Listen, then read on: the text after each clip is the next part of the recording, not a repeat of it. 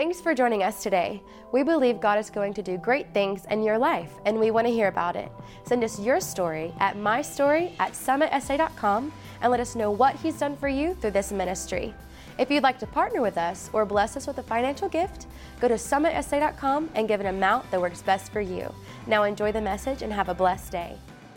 If you have a Bible, smartphone, iPad, tablet, turn with me to Mark 6. Mark 6. And welcome to those that may be watching by live stream this morning. Let's give all those folks watching today a big applause. Come on, Summit family. Good to see you. The kingdom of God is a paradox. A paradox is a truth that appears to be contradictory. It violates our natural order and way we do things. For example, the way up in the kingdom is down. Humble yourself, I will exalt you.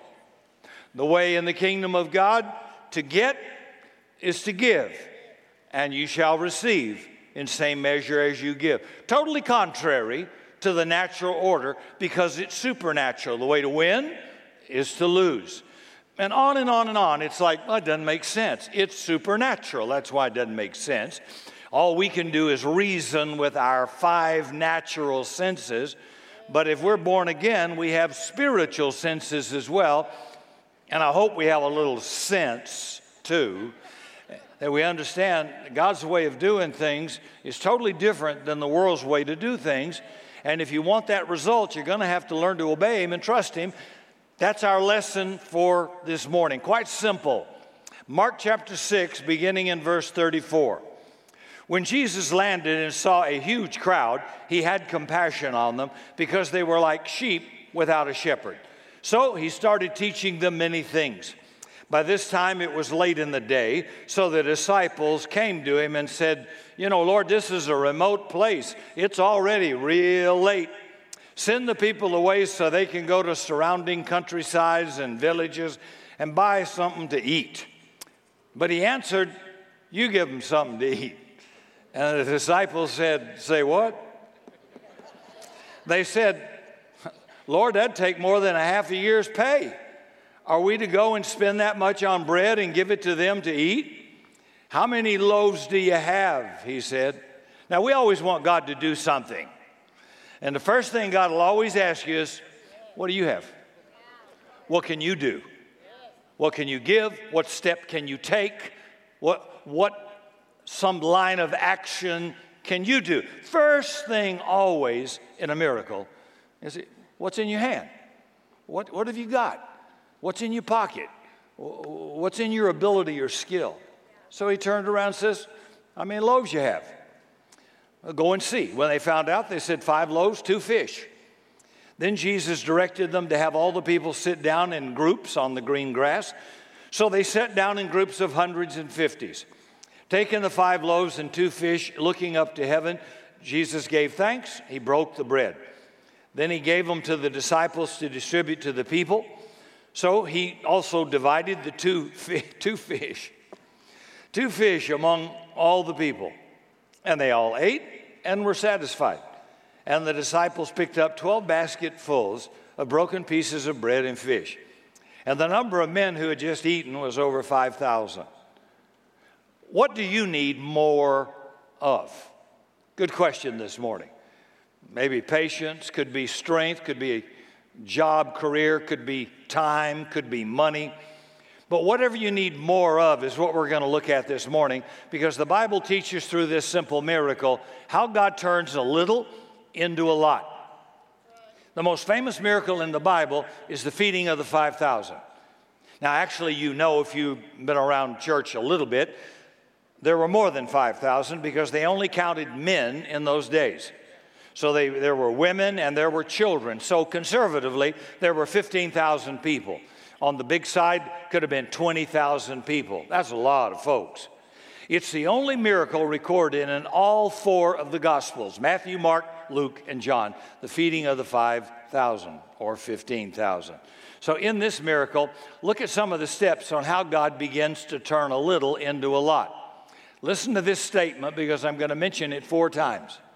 Whenever there's a need sensed by a few, and each individual accepts his or her responsibility to do what he or she can with what he has, regardless of the odds, God works a miracle. That's proven in every miracle of the Bible. When there's a need, sensed by a few, everybody doesn't have to buy in, and each individual accepts his or her responsibility to do what they can with what they have, regardless of the odds, that's when God goes bang, shabam, and something incredible usually happens.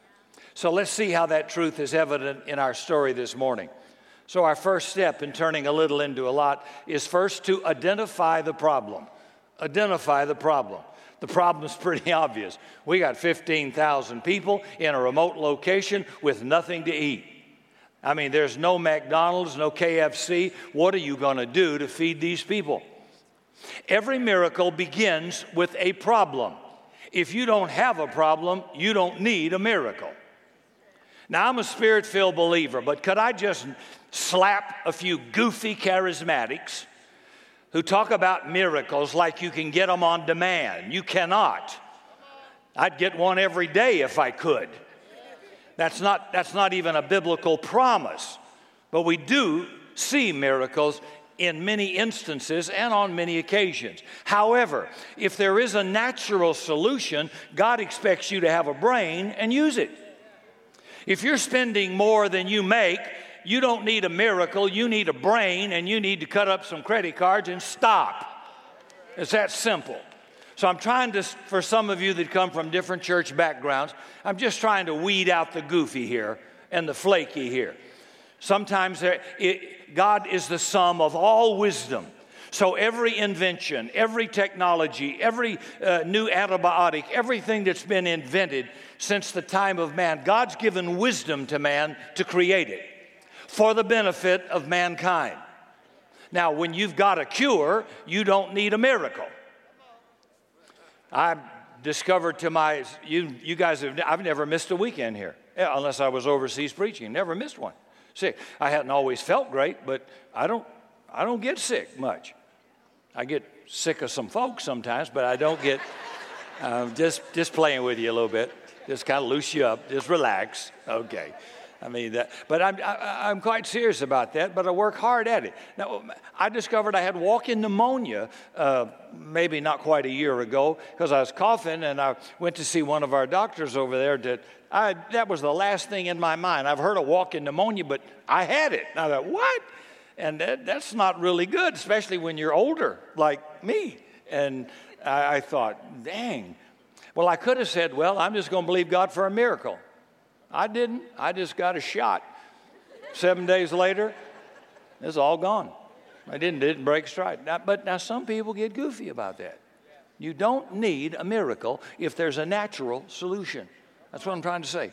And sometimes if you're mistreating your wife, you don't need a miracle. You need to straighten up. You need to repent. You need to get in a marriage seminar, and you need to learn how to live with her in an understanding way and to serve her. You need to learn that. And if you don't, a miracle ain't going to help you because you're still an idiot, and you're going to just be an idiot when you go back home. Okay. That's not in my notes, but it was in my heart, so whatever. I just wanted to solve that problem, all right? So every miracle begins with a problem. You got that much. Could be a physical problem, spiritual problem, a material problem, a financial problem, but it has to be a legitimate problem for God to work a miracle. Second, accept responsibility for the problem. Accept responsibility for that problem. God wants you and me to take ownership of a problem before he does anything about it. Verse 35. By this time it was late in the day, and the disciples came to him and said, "This is a remote place. It's already very late. Send the people away so they can go into the surrounding countryside and villages and buy themselves something to eat." So now the disciples have seen the problem. They're concerned. They said, look at all these people. They're hungry. What are we going to do about it? And they're now sizing up some responsibility for this problem. Now, I'm sure Jesus saw this need coming before it ever occurred. way before the disciples recognized it. But notice he did nothing about the problem until the disciples got concerned about the problem. When they accepted responsibility and identified the problem, Jesus then began to act. So maybe you're having a problem in your marriage, but you don't even recognize it yet. Well, you're not going to get any miracle or divine intervention until you acknowledge you got a problem and decide, Lord, I need help to do something about it. So God won't work a miracle till you finally recognize, I've got a problem. But he waits on you to get concerned and accept responsibility before he does anything about it. I was thinking God saw that this church was going to need land long before any of us ever knew there was going to be a church out here, all the way from our old location. But he waited on us to become concerned about it, start searching for it, accept responsibility for it, start negotiating for it before he ever released it to us. And that went on for a year and a half or more. Then God began to intervene, and then God granted it and gave it to us. But he waited on us to become concerned and take responsibility before he moved in to help us. That's part of how God matures you, makes you grow up. And notice that the disciples finally see the need. They come to Jesus and said, hey, do something about this problem. There are 15,000 starving people out here.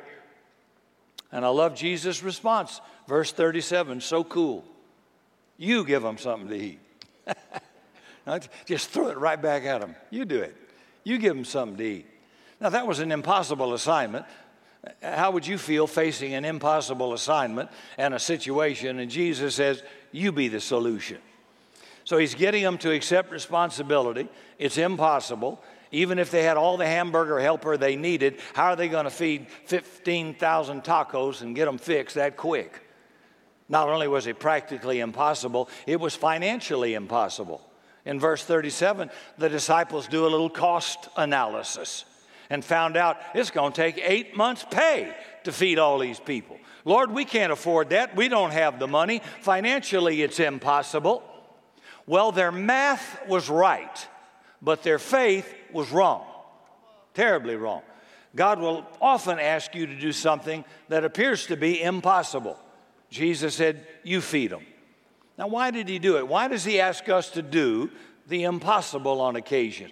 Well, because it requires faith. I mean, duh. If it wasn't impossible, we could do it on our own without God. One of the problems with being wealthy is that you can solve most of your problems. You can buy it, you can sell it, you can manipulate it, you can exploit it, and it gets real easy to become complacent and dull and carnal because that's the problem of being wealthy. Nothing wrong with being wealthy, but that's the problem you face. You can buy everything, and you can buy people, and you can exploit people, and you can manipulate. Goes on every day in our world, doesn't it?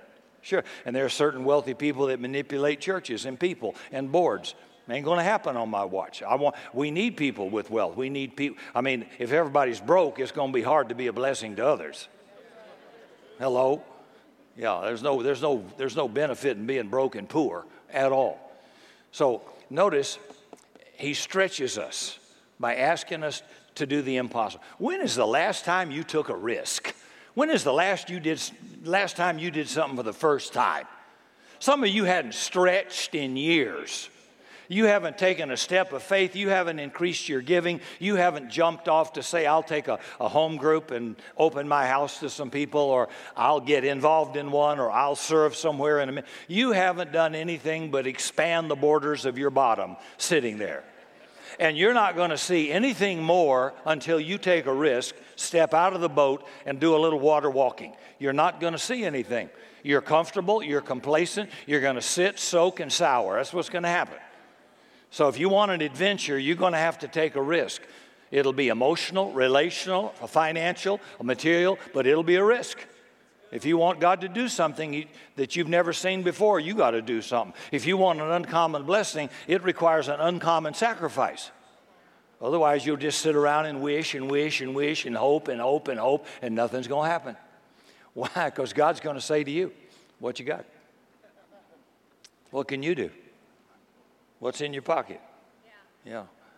A couple of problems here. Look at the reaction to people when there is a problem. A lot of people procrastinate. Verse 35, by this time, it was late in the day. They'd been putting it off the whole day. They saw it coming, but they weren't dealing with it. All day to see the problem, and they wait till the end of the day. They did nothing, and Jesus did nothing. He just waited on them. Some of you are waiting on God, and God says, oh, no, dude, I'm waiting on you. I'm waiting on you. What difficult choice or decision are you putting off? See, procrastination never solves a problem. It just makes it worse. Girls, if a red light comes on the dash in your car, tell your husband. Tell him. Pull over. Stop somewhere. Somebody can look at it. It's a warning sign. It won't get better if you keep driving, especially if it's a gas light. Don't do that. There's been a couple of occasions Cindy asked me to get gas for her car, and I get in and start it, and the light comes on. And I'm freaking out. I'm thinking, well, okay, did it just come on, or has it been on? And will I even make it to the station? And I go on the dark side real quick. Any other husbands have that problem? Yeah. And if you got daughters, that's a problem, right? You give them a gas card, you give them a wash card, but they don't know how to use it. So don't put it off. My friend Chris Estes with AA says, denial is not a river in Egypt. Don't get into denial. They procrastinated. They waited to the end of the day.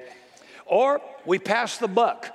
Verse 36, send the people away, out of sight, out of mind. Pretend it doesn't exist. Maybe we can ignore it. Maybe somebody else will do it. Just pass the buck. So basically the disciples were saying, it's not our problem. We didn't ask these people to come out here and listen to Jesus. They came on their own. They got a problem. They ought to solve it. It's not our responsibility, not our business. If they're hungry, let them go find their own food.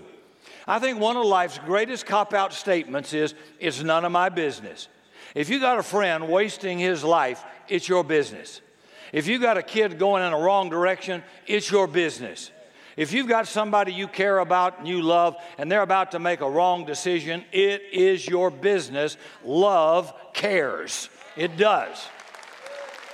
I know you get sick of hearing it and probably don't, but we have some beautiful single women that are moms in here, and I don't want them to make a mistake twice. And I want them to get the best bang for their buck. And I'm like, a couple of us are like brooding vultures saying, who's she dating? He got a job? Is he go to church? Is the guy got a brain, got good values? Is that going to be can he take care of her? Is he going to live out of her checkbook and her excellence supporting those kids? I'm always thinking about it, because if I can at least press you to consider it and think about it before you pull the trigger, there's a chance you might do well. But I do want to get, so it's not somebody doesn't like you or rejection. It's they love you enough to say, oh, I don't want you to hurt anymore. I don't want you to cry anymore. I don't want you to be lonely anymore, but I want you to get a good deal. Don't buy the first car on the lot. Check them out. Check out the family. Check his checking account. Can he handle money? How much is he having to pay out? Can he support you if you don't work or you get pregnant and can't work? I'm thinking the big picture here. I'm not just thinking a good roll in Iraq. I'm thinking about the future. Right? Is that too deep for some of you? Don't procrastinate. Don't pass the buck. Number 3, people worry about the problem. Oh, do they ever, especially Christians. Verse 37. Lord, if we did that, if we fed them, it's going to take 8 months' pay. Are we going to spend that much on bread and give it to them to eat? Now, the anxiety of the disciples goes into overdrive, doesn't it? And all they're thinking is, well, what if? What if? How will we ever afford to feed this many people? How will we transport the food and keep it fresh? Yeah, who's going to clean up the mess like Woodstock after we feed them? What are we going to do to underwrite the liability insurance for this thing? It could take weeks to get a health permit for this. What if? What if? What if? That's not faith. That's doubt and unbelief. Worry, worry, worry. Typical reaction. So we procrastinate, we pass the buck, and we worry. And what's funny about it is Jesus is the solution. And he's sitting right there. This is the man who can turn stones into bread. And they're looking for Colonel Sanders. They weren't thinking. They were worrying. And worrying is the opposite of faith. It never solves any problems. Only makes them worse and makes them bigger the longer you let them go. Worrying doesn't work. So what do you do when you realize you need a miracle? Here we go. You do what you can do. You do what you, not what you can't do, you do what you can do. And you do what you can do with what you have. Does that make sense? Yeah. With what you have. What's in your hand, Moses? Go see how many loaves and fishes we got. A little boy here. What do you have? Well, I just have a little flour and a little bit of oil. Give it to me. What do you have? So you do what you can, and you do it with what you have. And God waits to see what we're going to do with what we have before he creates a miracle for you. Verse 38, how many loaves do you have? Go and see. When they found out, they said 5 loaves, 2 fish. And the hero of the story is not these disciples. It's this little kid. He's the only guy that brought a sack lunch to the party. He brings a happy meal, 5 loaves, 2 little fish. They ain't big fish. I caught a fish in Costa Rica this big, and it fed us all. These are little bitty fish, right? But he gave it to Jesus, and Jesus worked a miracle. So notice what's unique about this kid that will help us turn a little into a lot. Number 1, he gave what he had. He gave what he had. He didn't give what he didn't have. He gave what he had. 5 little tortillas, 2 little fish.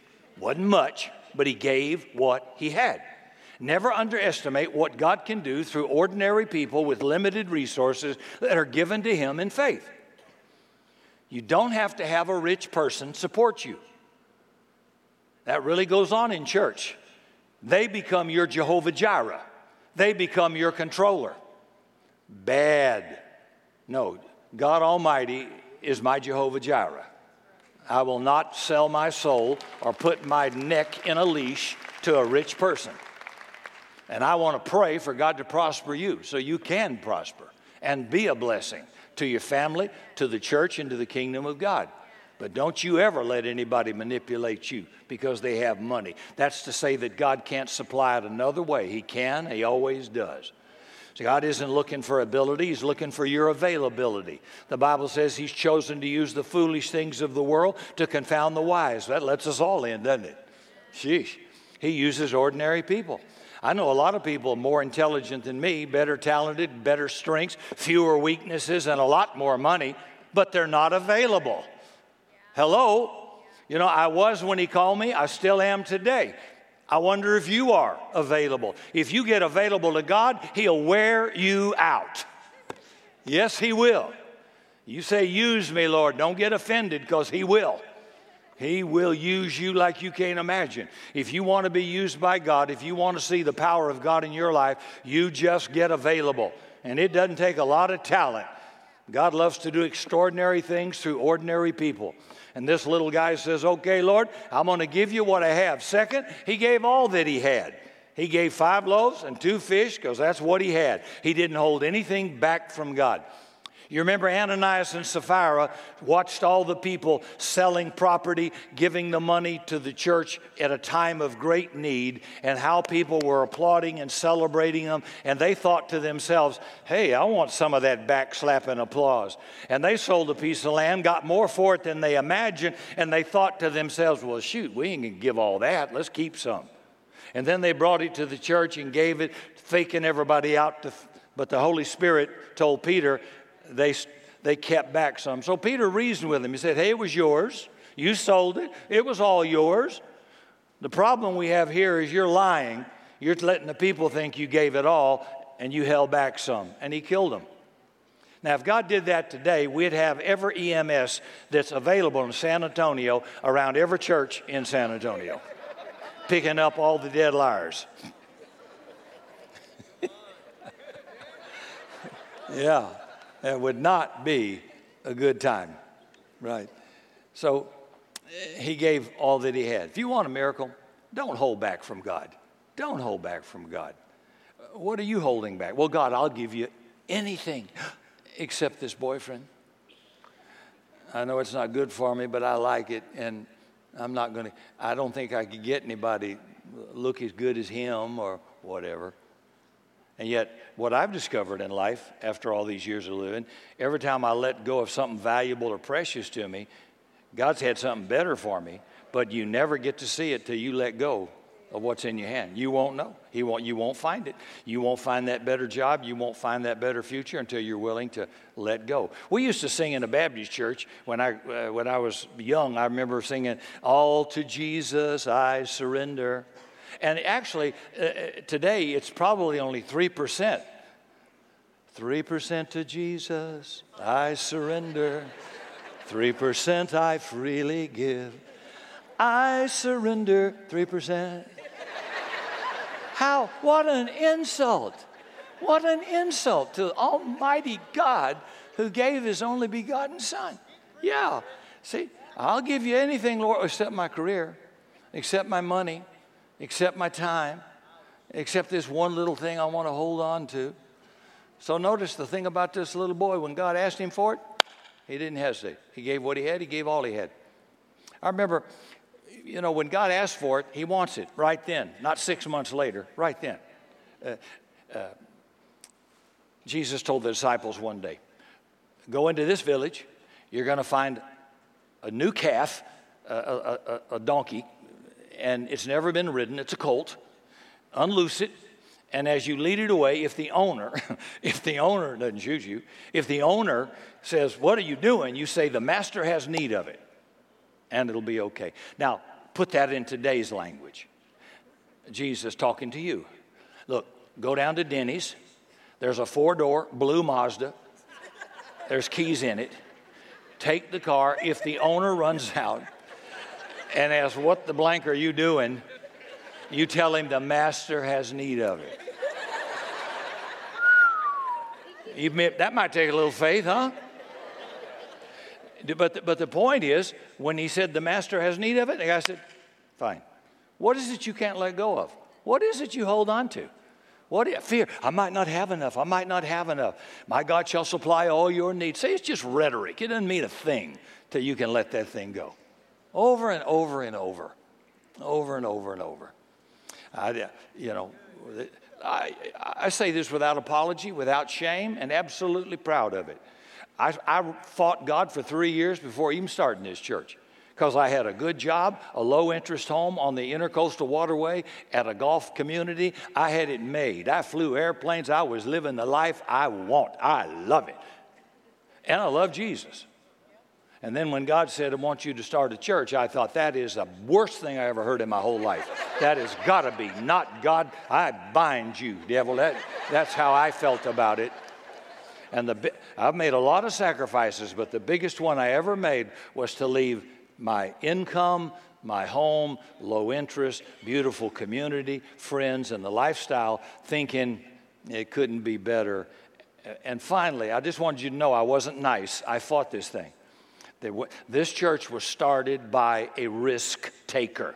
This is not a place for people who want to live safe, sweet, kind, unoffended, risk-taking. I put my neck on the line and all the valuable assets I had and sold it and said to God, if that money runs out, I'm out of here.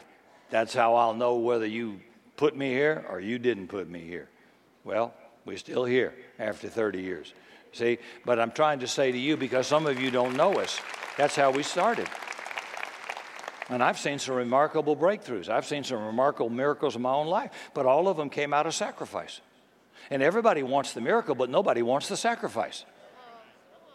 And I was talking to somebody the other day. I said, what's your number one fear? He said, that I won't have enough, that I won't have enough. I thought, wow, what a bondage to live in. That the God of heaven who loves you, who says, my plans for you are good, not evil, to prosper you, to give you a hope in the future, that God is not going to take care of you? You need to find this out now, and we'll shut the door on the church, turn it into a mosque or something, because that's not the God I serve. I've got a history with him. And you can't have that kind of faith until you start off with little pink dumbbells, 2 pounds at the gym. You ain't going to start off with 400 pounds. So you got to get a history with God. And when you've watched God kill a lion and kill a bear, you're confident he can take down a giant. If you've been faithful with God with $10, he can take care of 100. If he can take care of 100, he can take care of 1,000. If he can take 1,000, he can take you on up to 36 million. But some of you are just going to sit there forever thinking, well, I don't know. It's a trust factor. Do I trust God or do I not? And if you can't trust him with your life, your talent, your time, or your money, I can't believe you're going to sit there and trust eternity, your soul. Huh? Wow. If he's unfaithful with that little stuff, how could he be trusted to take care of your soul in eternity? And notice third, he gave immediately when God asked for it. He didn't hesitate. He didn't doubt. He just gave it all as soon as he asked. Now, why don't we do like that? I think a couple of reasons. Number one, we're worried we might end up hungry. I won't have enough. If I give Jesus my lunch, what am I going to eat? I need every cent I've got just to make it. If I give it all to Jesus, what am I going to live on? I remember when Cindy and I wanted to build a house, she knew exactly what she wanted. I just wanted the house, but she wanted a certain house. And so we rented, and it was over 10 years before we actually owned and built a house in San Antonio. We rent like the Israelites. We just were renting all over the place. And I remember on 2 occasions when we had a guest speaker and we were doing something sacrificial to release a miracle. I remember we had $16,000 in a savings account for the house, for carpet and drapes and furniture. We were saving. It was a little gradual savings. And I remember, but we still didn't have the house. We had architectural plans we had paid for, but I could buy a house, but I couldn't buy the house she wanted. So we sowed into it, and we gave what we had. And we did on a couple of occasions. And, the thought is, you'll never see that again. But it didn't come back in a week. It didn't come back in a year. But in 2.5 years, it came back, and she did get the house built that she wanted. It's just been a remarkable thing. But you won't find that playing safe. You won't find that holding back. It's not being foolish, but it is risky. It's just important to know. I remember one time Randy Ross came to me and said, this is years and years ago, an old location, your taxes, your estimated tax isn't enough. We got to come up with, I think it was $25,000, and he wanted to come see me, and I thought, that's a bad thing. If you don't want any accountant you don't want anybody to have to come see you. I thought, that ain't good. And when he told me the news, he drove away. The phone rang. And I picked it up, and it was Christian Faith Center. And they said, we just sold to Alaska Airlines the building that we haven't been able to move, and we made a fortune on it. And we want to divide it among the 3 people that have made the biggest difference in our church, and you are one of them. And I says, how much is it? $25,000. And before he got off the parking lot and got to his office, I called him. And I said, gotcha. My God shall supply all my need. And I've been living that way 73 years. And you can too. He's never, ever failed me. And he won't fail you. That's important to know. Secondly, I think we think, what's the use? It doesn't make much sense. How can my little bit help? 15,000 people, 5 loaves, 2 fish. Hey, I might as well get full, eat it. It's just a drop in the bucket. It won't solve the problem. It's insignificant. How can my little bit help? And that was one of the great apostles' reaction, Andrew, in John 6, verse 9. Well, how far will that go among so many? What a great man of faith, right? He's one of the guys you probably want to put on a statue on your dash. Andrew. Well, what is this 5 loaves among all this people, Lord? No faith, no confidence at all. Now remember the statement. When there's a need sensed by a few, and each individual accepts his or her responsibility to do what he or she can with what he has, regardless of the odds, that's when God steps in to do supernatural things. So they don't say this isn't going to help much. They say, I'll give it because it's what I've got if I want to activate some kind of a miracle.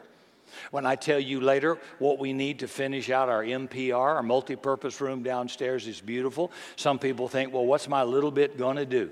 It's so insignificant. I don't have much to give. What good is it? It's going to help.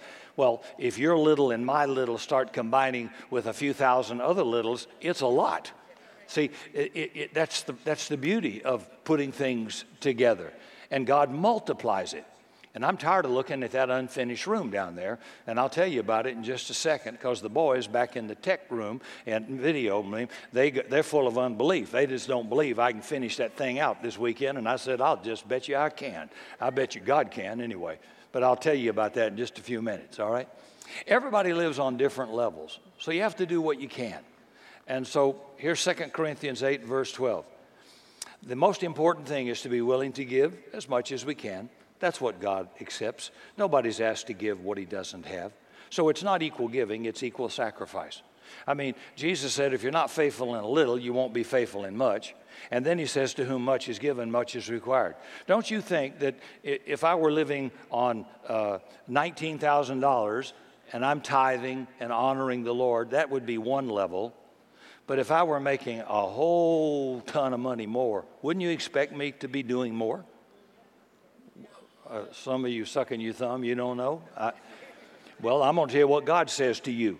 If you've been doing really well, he expects you to do more.